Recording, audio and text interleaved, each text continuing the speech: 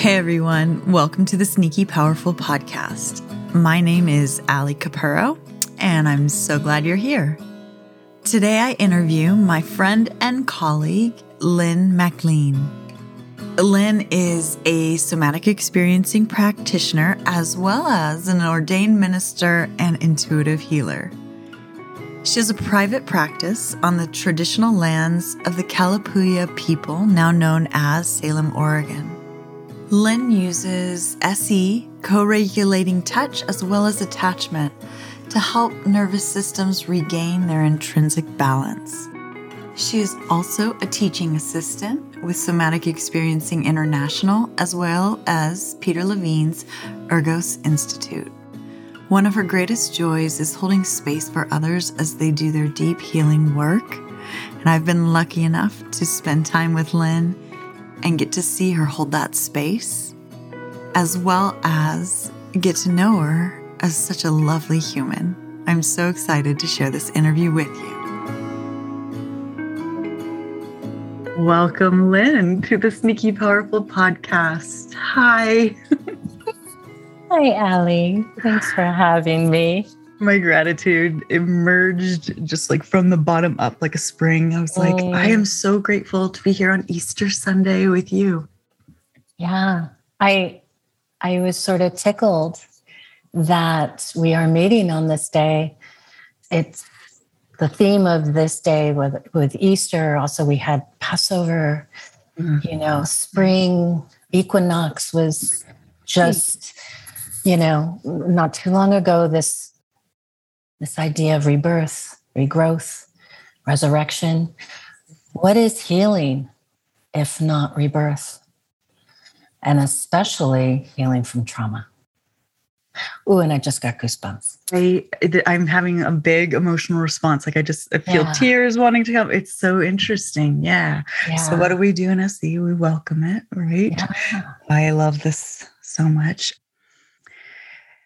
When you say those things, the rebirth, the regrowth, the resurrection, I'm pulled to talk about you being an ordained minister, because I think that's such a fascinating facet of you. But the deeper I know you, the more I'm like, there's like a million fascinating facets of you. Yeah. Well, I think there's a million fascinating facets of all of us, right? And so as we continue today to just sort of invite that awareness, and the container that we're holding together is one of expansion and learning and depth. And that's a big part of what I do when I work with my clients. Is I'm not only inviting us to work on their trauma histories, but also to become more connected into their essence, into who they are, into the wholeness of themselves, which is multifaceted. So I love that you bring that in. And yeah, I'm an ordained minister. When I was a very young little girl, I used to get visions. I used to know things. I knew things before things happened, and it was something that had been a big part of my life and got kind of squelched as I grew. And it wasn't until I was living in Los Angeles and really started pursuing a deep spiritual path that I learned that this thing that would happen to me was called claircognizance. I would also hear things and sometimes see things. And there was this sort of love-hate relationship with it because it was really squelched as a kiddo. I couldn't talk about it. And then when I was able to talk about it, I was looked at like a parlor trick, and so it's just sort of this dance. But one of the reasons I became ordained minister was that because so much of the work I do has this spiritual component to it, there was this real sense of creating a structure. And I'm a Capricorn, and Capricorns are all about structure. Not control, but just it's containing. And containment is so good for me and can be so helpful for others in their healing. So That's in part how, one of the reasons why I became ordained. And also I had some friends getting married too, and they wanted to, I bet, so there's that little bit that I can do. Right. I don't have a congregation or anything like that.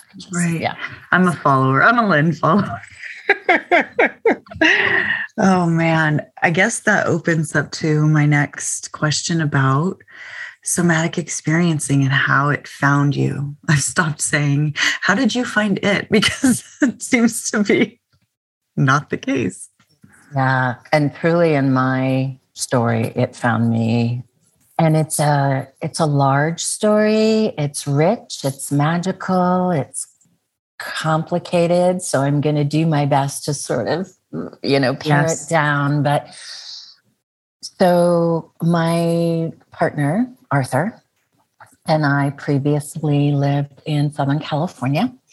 We had purchased a property in an area called Topanga, California, Topanga Canyon. It was a magical property. It felt like my soul property. At the time, I was working in the entertainment industry as an actor and a voiceover artist, and I had been doing that for many, many years. And I was finding that I had reached a point in that career where things were sort of, say, stalling. They were stalling. There wasn't a lot of flow. I was also struggling. I couldn't quite understand why the thing I thought I was supposed to be doing wasn't happening easily. And I was at a point in my life where I was in my late 40s and was sort of questioning, what am I meant to be doing if not this? And it was painful. I was dealing with some depression and uncertainty, and I was definitely at a big crossroads, but I didn't know what was I supposed to be doing. I had been walking a spiritual path. I had that, but I'm not a woo-woo-y person. I wasn't going to sit and use my claircognizance as like, oh, let me tell you. That's not my jam. I'm really down to earth. I'm, again, that structure and containment. Yeah. And so in December of 2012, Arthur was at work and he passed out and he fell and fractured his skull in 3 places, suffered a traumatic brain injury, and we weren't sure if he was going to make it. And his work colleagues called me and I got down to the emergency room. And while we were waiting for the doctors to come in, something told me to jump on Facebook. And so I did, and I put out a clarion call for prayer and light and healing and good thoughts and juju et al. And I stayed on Facebook updating folks because a lot of people were answering. And one of those humans that answered was an acting colleague of mine. And we ran into each other, I want to say about 6 weeks after the initial accident. Mm-hmm. And we were at a casting director workshop. And, she asked after Arthur, and then she said, have you ever heard of somatic experiencing? And I answered no. And she proceeded to tell me a bit about it. And she thought it might be helpful for Arthur when he was ready, to look at the trauma. And she used the word trauma, and I kind of, in my mind, went, oh, golly, I guess this was a trauma. And she gave me the name and number of a practitioner that she highly recommended. And she also mentioned that she was personal friends with the man who created it, Peter Levine. And I thought, well, this sounds kind of cool, and I really respect her and trust her. And so I kind of put the card in my pocket and told Arthur when I got home that evening. And about 6 months after that, he had been working with our couples counselor and was really struggling. It was like, this therapy thing isn't helping. I think it said something like, do you have the name of that trauma person? And I went, oh, yeah. And so I gave him the info and he scheduled a session. And he came home after the session and he said, babe, you'd love this. and you'd be really good at it. Oh. And I went, what do you mean? And he said, you'd be really good at like doing it, helping people with this. And I kind of went, ooh. Now, at that time, I had just been diagnosed with my second disease. It was an autoimmune disease. And I'm pretty certain sort of the symptomology came out because of what had happened to Arthur, the shock trauma that I went through with him 6 months prior. And so I thought, well, maybe I should check this SE thing out and see. I had done therapy and healing work and transformational work. And, I'd been doing that for years. And so I wanted to find a practitioner for myself. And it turned out one of his work colleagues was working with an SE practitioner. And I got their contact info and I set up a session, and I left there like blown away. Like I knew in my bones, this was going to be the game changer for me. And it makes me emotional because Absolutely. my life changed. It was the game changer. Mm-hmm. And so I, was doing it. And then about 2 months in, it was pretty clear, I think I need to study this. And that's the rest, as they say, is history. So that's sort of how it found me. Such a beautiful story. And I'm so glad Arthur's okay. Yeah, he's great. Yeah. And I'm wondering, what do you think? I think about, for example, maybe people that haven't really done SE personal sessions, or I'm not sure who the audience is going to be, but let's assume, people learning somatic experiencing. And I, as a new practitioner years ago, I remember thinking, I know this is magical stuff and not in the woo-woo, like you said. It's that intersection of science and intuition, or science and God, whatever that means to people. But it's very grounded and very rooted and real. And so I think when you think of that first session and you knew, I wonder if you could put words to it, I wonder what you knew. Putting words to these things is almost impossible for me personally. I felt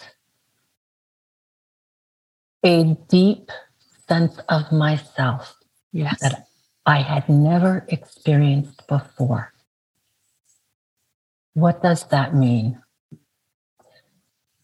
It means that I experienced the whole of me. So not just my story, not just my emotions, but I also experienced my body in a new way. And the depths of the inside of me, my heart, my organs, my tissues, it was like nothing I had ever experienced before. And I think that's the power of this work. It is bringing us more holistically into the whole of who we are. And what's important to note is that SE is not just for humans that are mental health practitioners. I was going to ask you about that. Did you? Yeah. Did you go get a degree? Anyway, but yeah, exactly. I mean, I'm not a mental health practitioner. Right. And there are a lot of SE practitioners that are not mental health practitioners. So we use these words healer, helper often when we're doing SE trainings. Yep. And I think that for for people that learn to do this modality, it's more about how can we hold space for humans to do their healing work, which is very different than you're coming to me and I'm going to tell you what you need to know in order to be happy. Absolutely. I can't tell you what you need to know. Right. I'm just going to get irritated trying. Well, and it's, I don't know. I don't know. It's not about that, and also there's this stigma around the word healer. I mean, it's such a thing. Because I'm intuitive, I use the terminology intuitive healer, but I'm not doing anything. What I'm doing is I'm creating the container and holding the space for my client to do their healing work. And I have the capacity in me to hold a big container for that. I'm really wanting to dig into that, so if it's okay, because I think that that's something that is kind of not confusing, but what does it mean when you have the capacity versus when you didn't have the capacity to hold space for someone? What does that look like or feel like, or what is that experience? Because I could think of maybe even myself as a human, as a teacher or as a practitioner, thinking I'm having the capacity to hold space, but I didn't. It's a great question, Allie, because a big part of what we're doing when we're doing SE with folks is we're helping them to grow their capacity. And so having the capacity is not taking someone's stuff on as my own, is not having my personality / ego come in with any kind of judgment, is my ability to see the person in front of me as whole and complete, just as they are, and to always lead with love. And that is everything. Everything. It's such a gift. It's such a gift to give someone. And I think of ideally that's how our parents or as our caregivers would have been. Yeah. Those things. But It is what it is. It is what it is. Yeah. And so, my capacity has grown over the years, but a big part of how it grew was doing my own healing. And going back to that first session, I was coming to this practitioner to heal my, look at these diseases. Why do I have these diseases? And I didn't touch that stuff for months. I mean,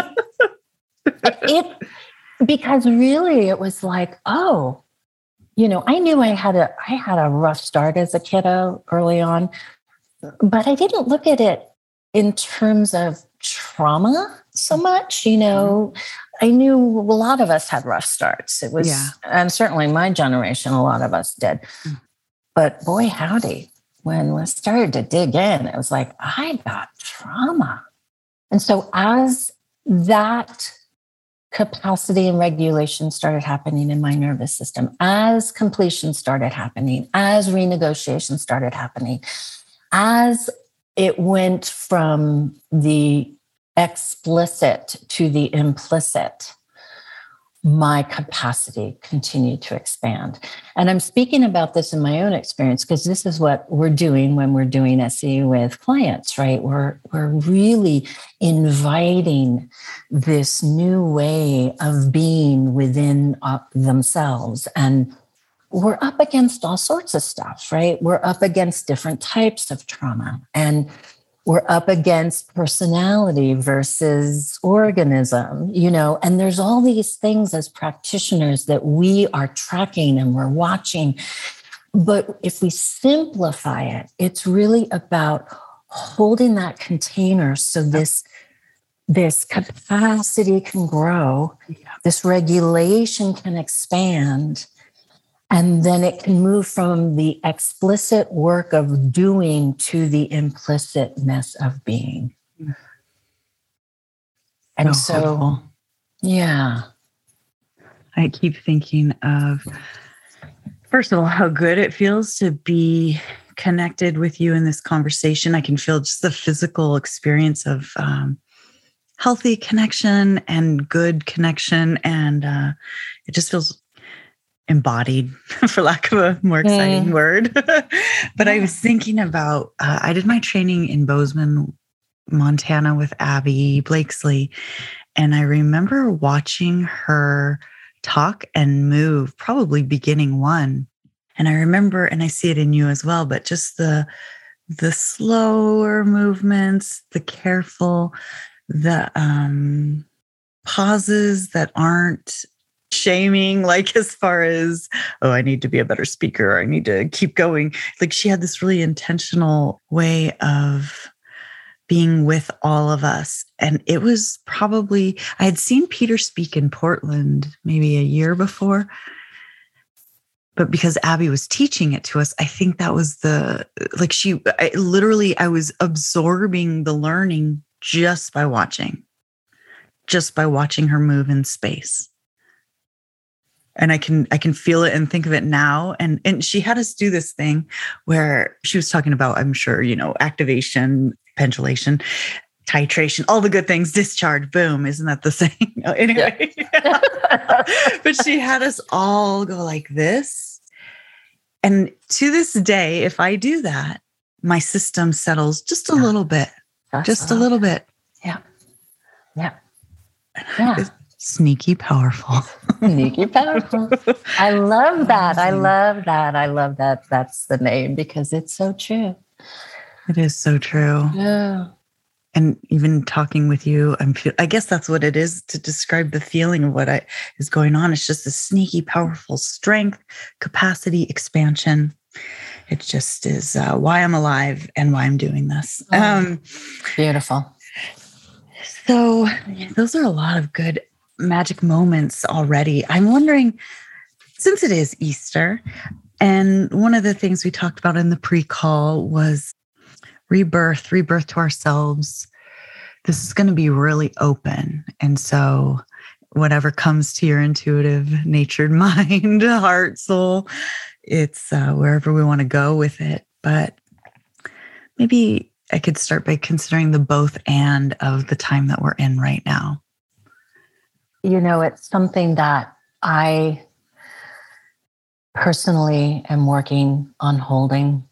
And I think for me, it really probably started 6 years ago and has continued as I watched things change in the collective, certainly in our country. And then when the pandemic came and there were different points of view, and I just was constantly in my meditations and my beingness, like, what if there isn't a right? Absolutely. Right? Like, what if it isn't about right or wrong? For me, it's more about this. Is it coming from love? Absolutely. Or is it coming from fear? And this is not some sort of concept I came up with, right? So this is sort of what the great teachers of the world have always been teaching us.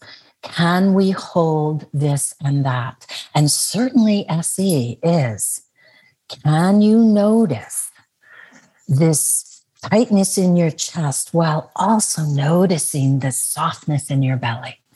It's being able to hold the both and. That's a real simple thing. And then we branch it out into the collective. And if we can hold, this human believes is, and what this human believes is, if we can hold both, isn't that what love is? Isn't that what, the human that was named Jesus Christ was teaching, and Buddha was teaching, and all of the great teachers, right? Can you not be in judgment that I am right and you are wrong? When one has a commitment to being right, that is a commitment to personality and ego. Totally. When one has a commitment to being happy, that is a commitment to love, to all that is.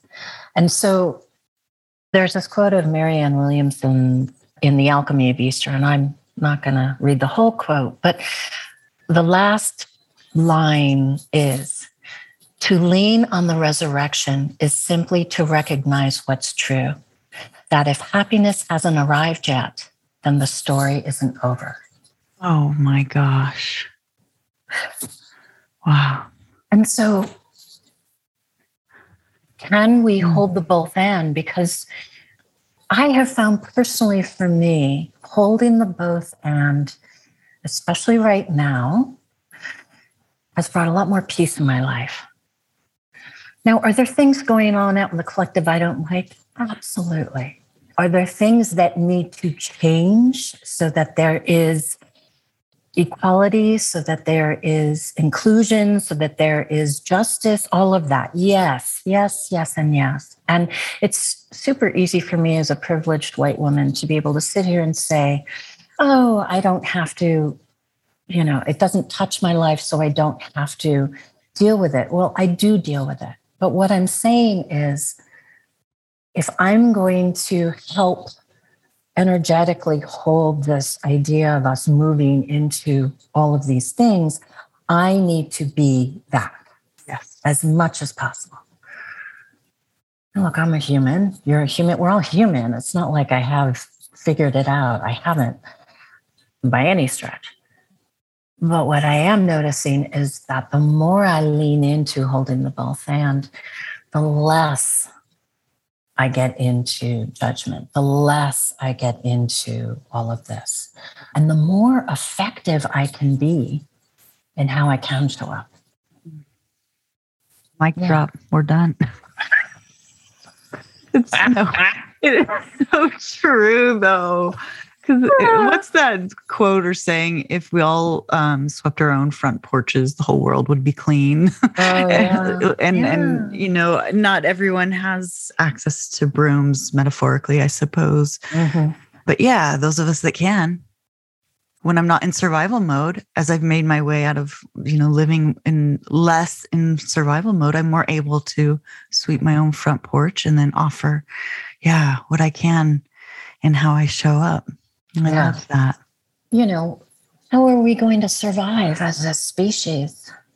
What we've been doing hasn't worked. Exactly. And that's why folks like you and I end up having humans reach out to us and ask for help, because they need to come out of survival mode. And that's one of the beautiful things about SE.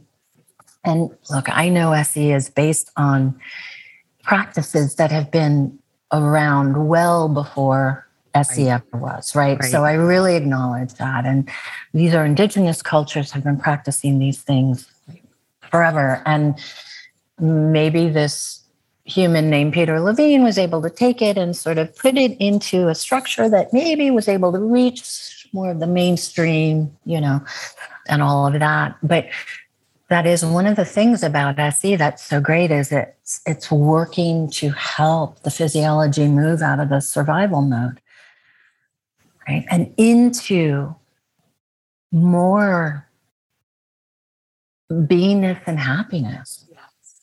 I have folks that come to me, and everyone is different. Everybody is different. Every body is different. But one of the things I share from my own experience is that, life is never going to be this fantasy, magical unicorns and lollipops. That's not what it's about. But if we can create a baseline where we're coming from a more regulated, more connected us, then when the stuff gets thrown at us, we can ride, as Abby, I'm doing that motion right now that you did. We can ride the wave like a surfer, and we can respond instead of react. And boy, what a difference that makes in life. What a difference. I even like times where people have responded rather than reacting, for example, to me personally, or if I've done it with my kids or whatever. It just creates so much possibility within that moment that's different than just causing more pain, basically. Yeah. I like to hold out hope that we as humans will get it. And, I'm pretty clear it's not going to be in my lifetime. I'm not going to get to see it. It's possible, but it will be up to each of us, Yeah, well, the individual and the collective. And there's, I think, that both and. Yeah. In a different sort of way. Yeah. So when I think of SE, I really think of it as being able to hold the both and. After we've done all the good renegotiation, after we've done all the good completion and all the cool stuff we can do in SE, it's really about being able to hold the both and.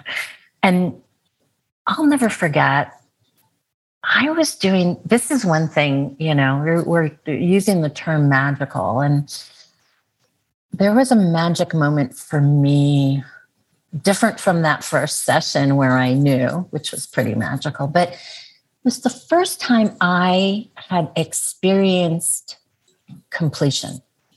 Yay. That's kind of what I wanted to ask. Yeah. And so I was working on a minor car accident with my practitioner, and I had my hands up as if I were holding a steering wheel. And my practitioner asked that special question. If your body could have done anything in that moment, what would it have wanted to do? And all of a sudden, my hands, and I'm feeling it right now, started to turn. I wasn't doing it, but as if I were turning the steering wheel and getting out of the way of the oncoming car. Oh, and I'm feeling it right now. This is so wild. And I was sort of like, whoa. And then this big deactivation happened.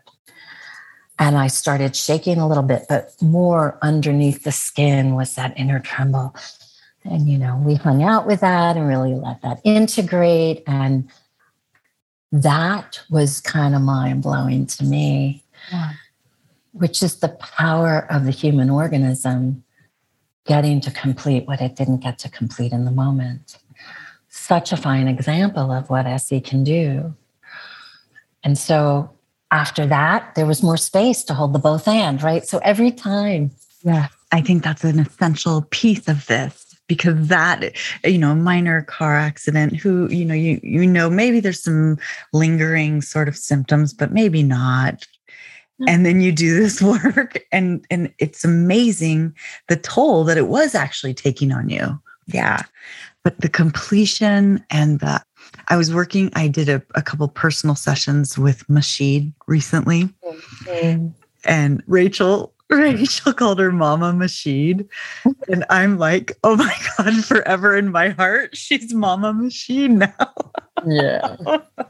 But why I bring that up is I was thinking about my mom being gone and how it's so lovely having like these really beautiful, amazing women that do not replace my mom, but offer love, support, nurturing, presence.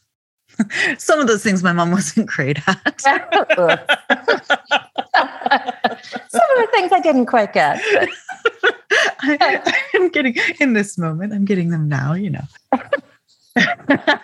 I relate, Allie. I relate. Oh my gosh. When I had my first baby, my mom was still alive. And I'm like, Mom, do you want to hold the baby? She's probably like 3 days old. And, we're not letting her touch furniture, the ground, anything. She's always in someone's arms. Mm. And my mom's like, yeah. And then so she gets her, and literally within 5 seconds, she sets her on the couch next to her. Mm. And I'm like, oh, right. There's a piece of what I didn't get. Yeah. Anyway, so I kind of wanted to ask about, because one of the things that used to be secret when I started this a couple interviews ago and is less secret now is that this is my way to get extra SE therapy. So, good on you. Right? I'm like, I know. But I was thinking about some of the things that are really troubling me lately as a human personally are the way that I'm noticing, I think it's because my capacity is larger, but I can access the bad and how bad it was more than I used to be able to.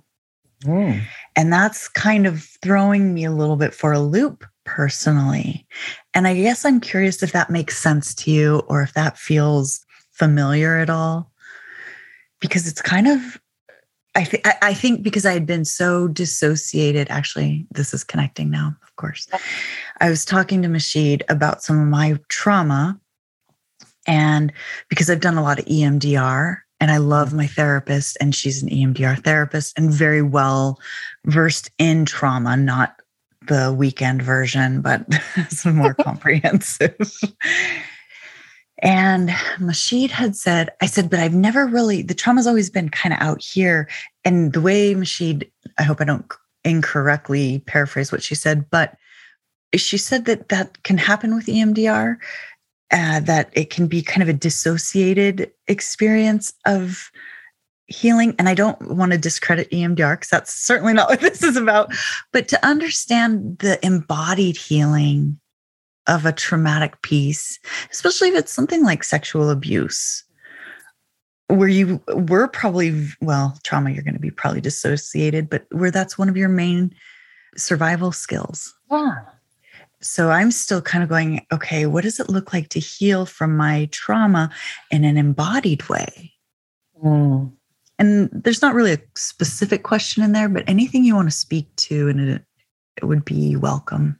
Yeah, well, I think the thing I want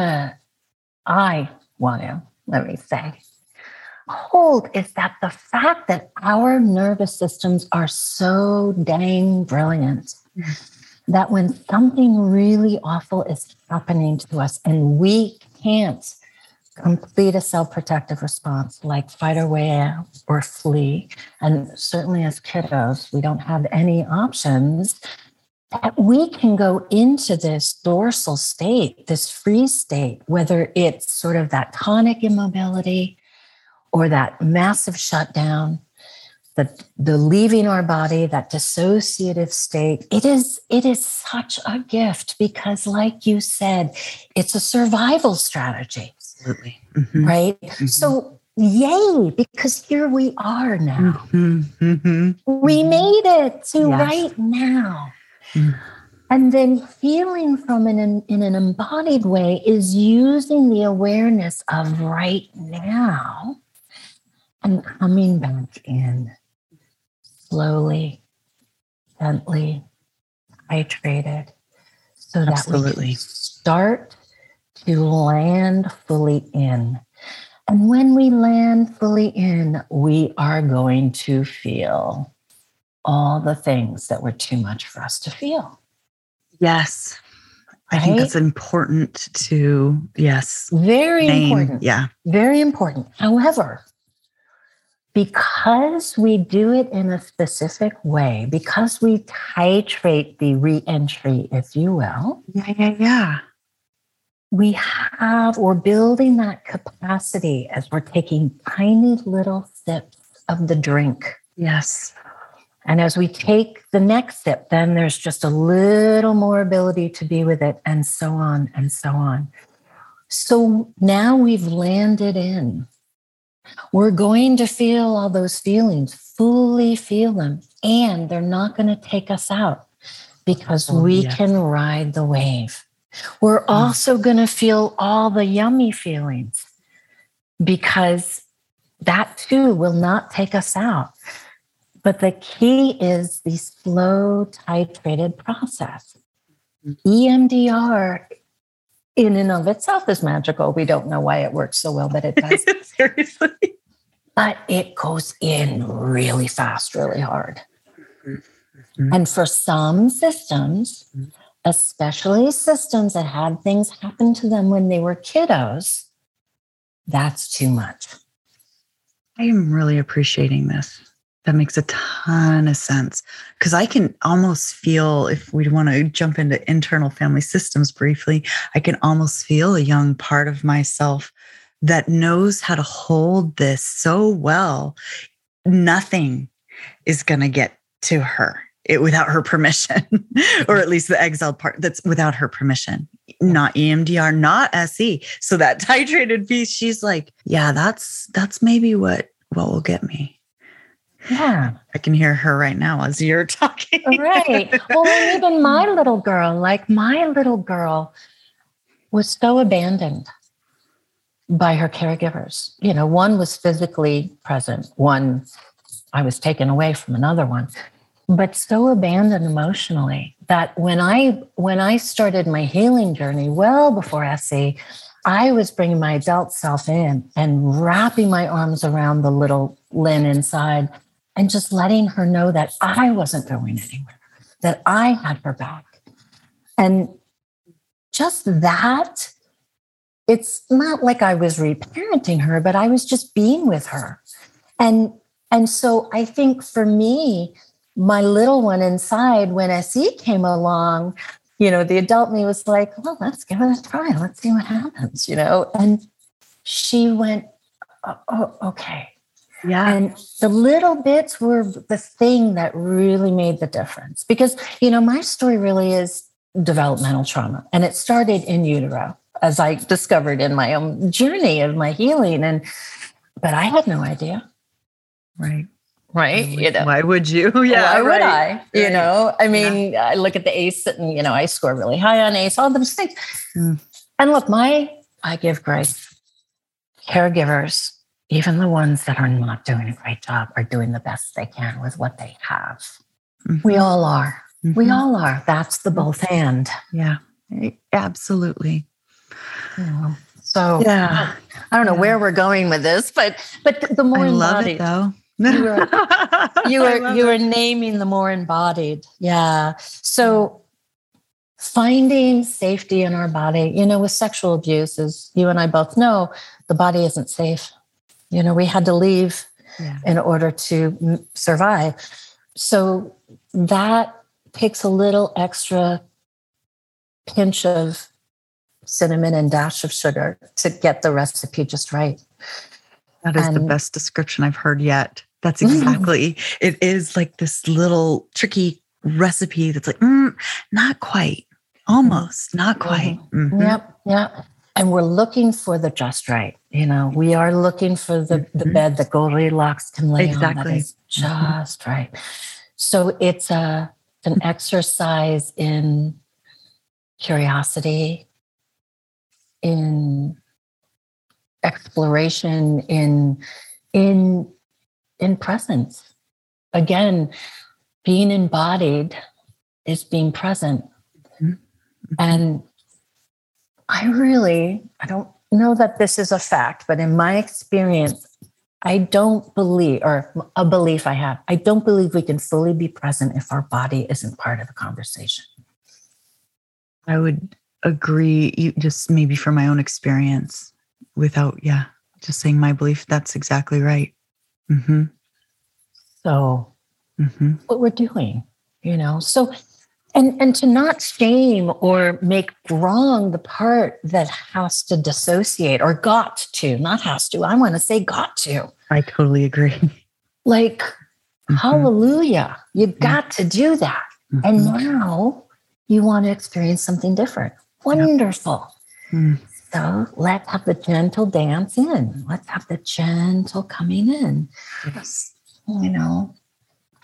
Gentle, which makes so much sense for little kids. They would want gentle. Yeah. That also makes me think there's two things, because we're racing through our time, of course. So there's two things that I wanted to really make sure to talk about. One is the resonance field, and two, the word resurrection. And so maybe we could start with resurrection, because as we're talking about these really deep traumas, and because it's Easter, I want to talk about what the resurrection was a huge part of my childhood, the story of it, with the story of Jesus. And then since then I've heard, I think it was Glennon Doyle that recognized this time period as the Holy Thursday, Good Friday.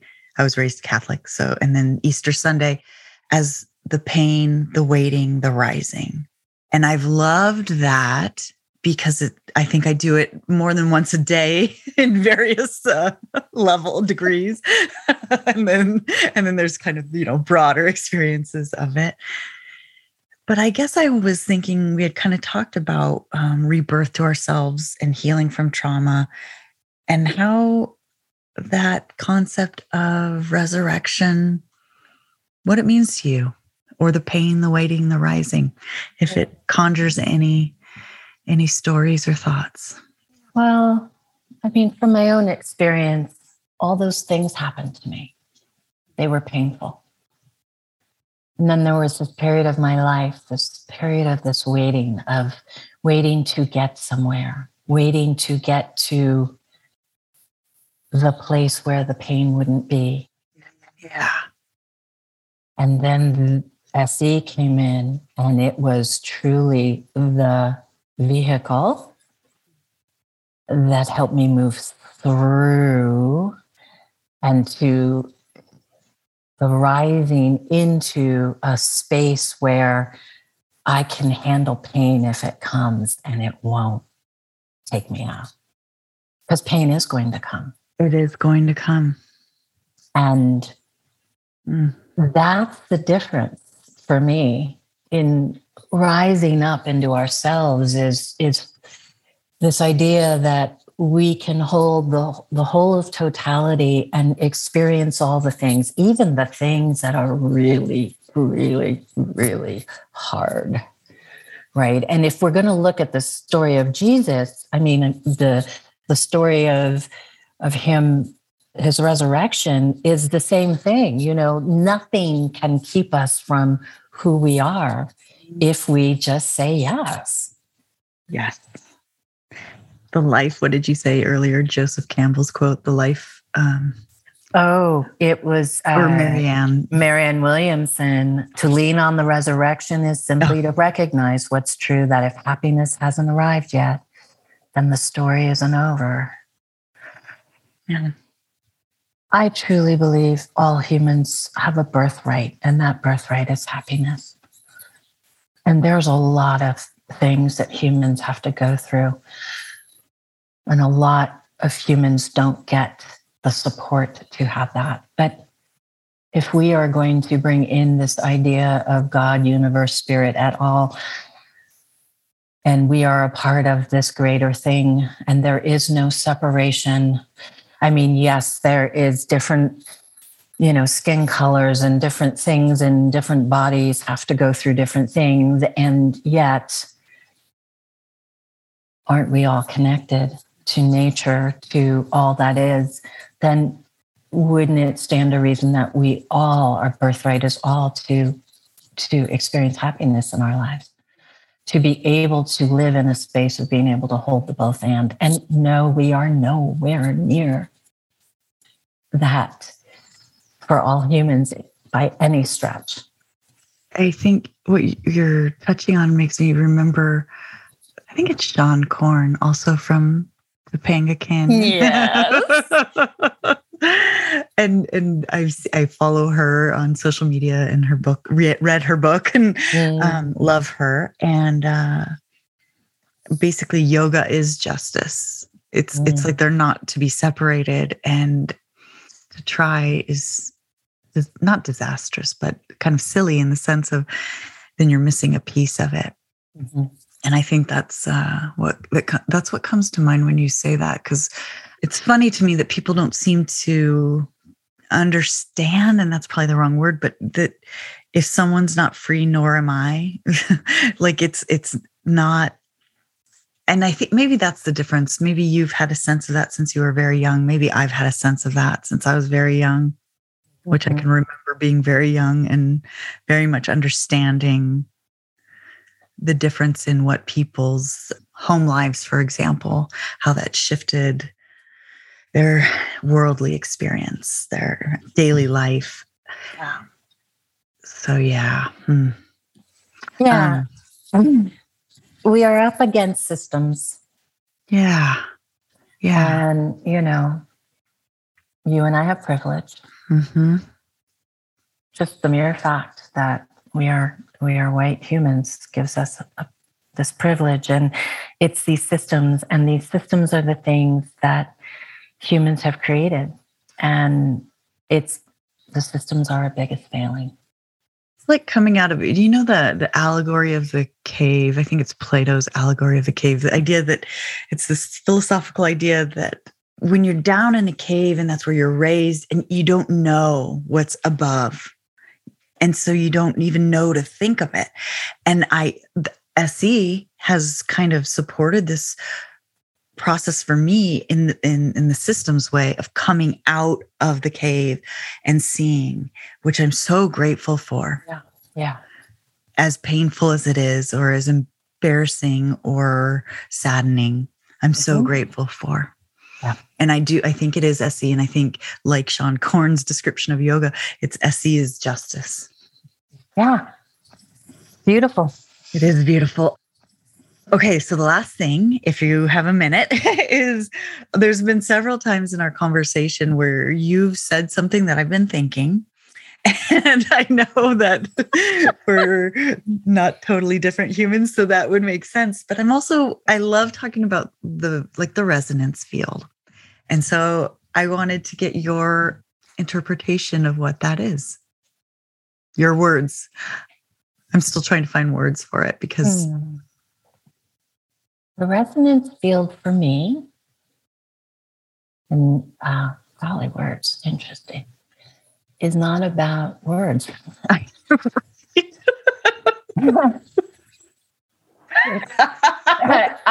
a second, you're exactly right. Do you feel, obviously you feel it.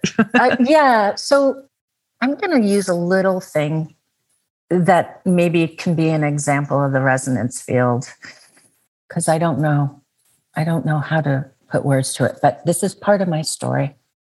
Yes.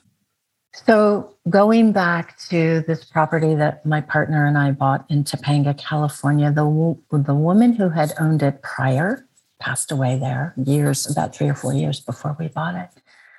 And I had always felt this really strong connection to her. I had never met her before.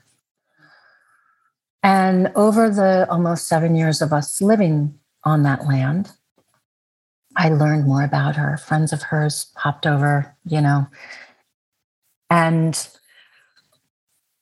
there was just a lot of things we had in common, as it turned out. And we ended up obviously selling that land. I was struggling with selling that land for a while. But about 9 months before we put it on the market, we were hosting an art show on our property, something that happens every year in the canyon. And it was really interesting because that day, 3 humans came onto the property and all of them were SEPs. Well, 2 were SEPs and 1 was in training. And I got to talk to all of them. And so I thought, well, isn't this interesting? And then toward the end of that day, a woman arrived with 2 other people, and she came up to me and said, "Are you Lynne?" And I said, "Yes." And she introduced herself, and she said, "I'm the best friend of the woman who owned the property prior." And I was like, "Oh, wow, hi." I walked her around the land. I showed her what we had done with it. I talked about my story of Arthur's Fall and my finding SE and moving out of the entertainment industry and completely changing my life, and how much this land had meant to me, and we're going to be selling it. And she looked at me and she said, Moria, who's the woman who owned it prior, was personal friends with Peter Levine. Stop it. And I dropped on my knees sobbing. Oh. Because in that moment, I had the evidence that what had transpired for me there was meant to be. Yeah. Because now I am doing the work that I was put here on the planet to do. Yes. Mm-hmm. And so that's resonance. I love it. That's the best story. Oh,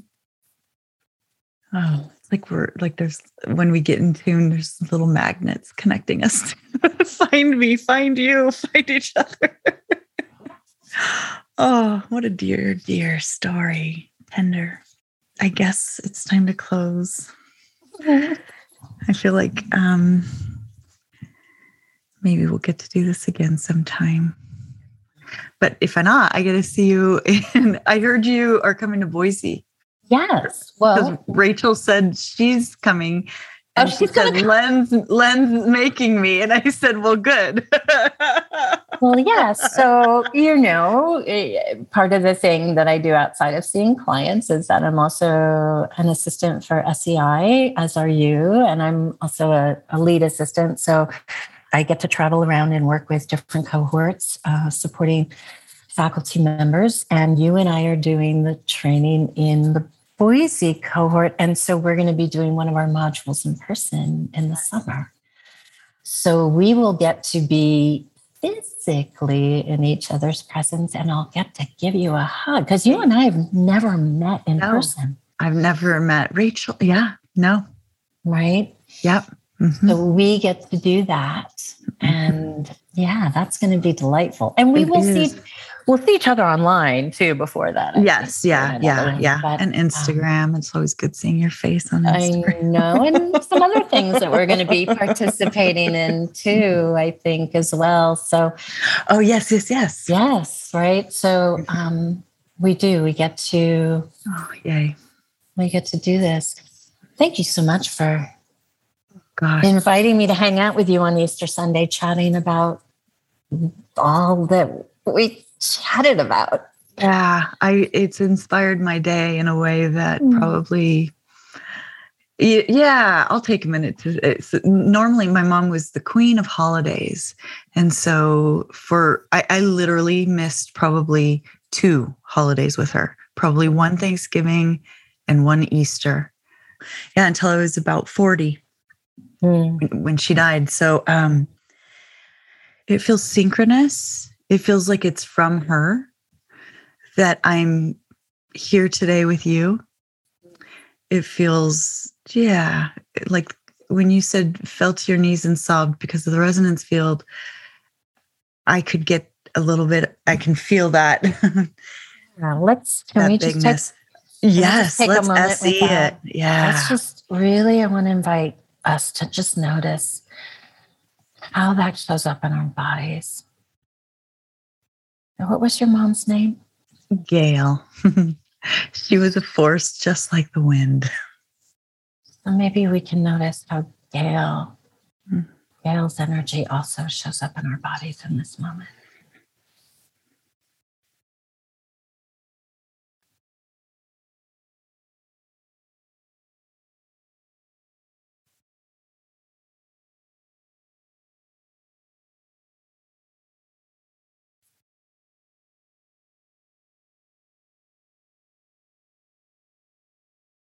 Wind is blowing outside my house right now, and the chimes are chiming. She would have loved you.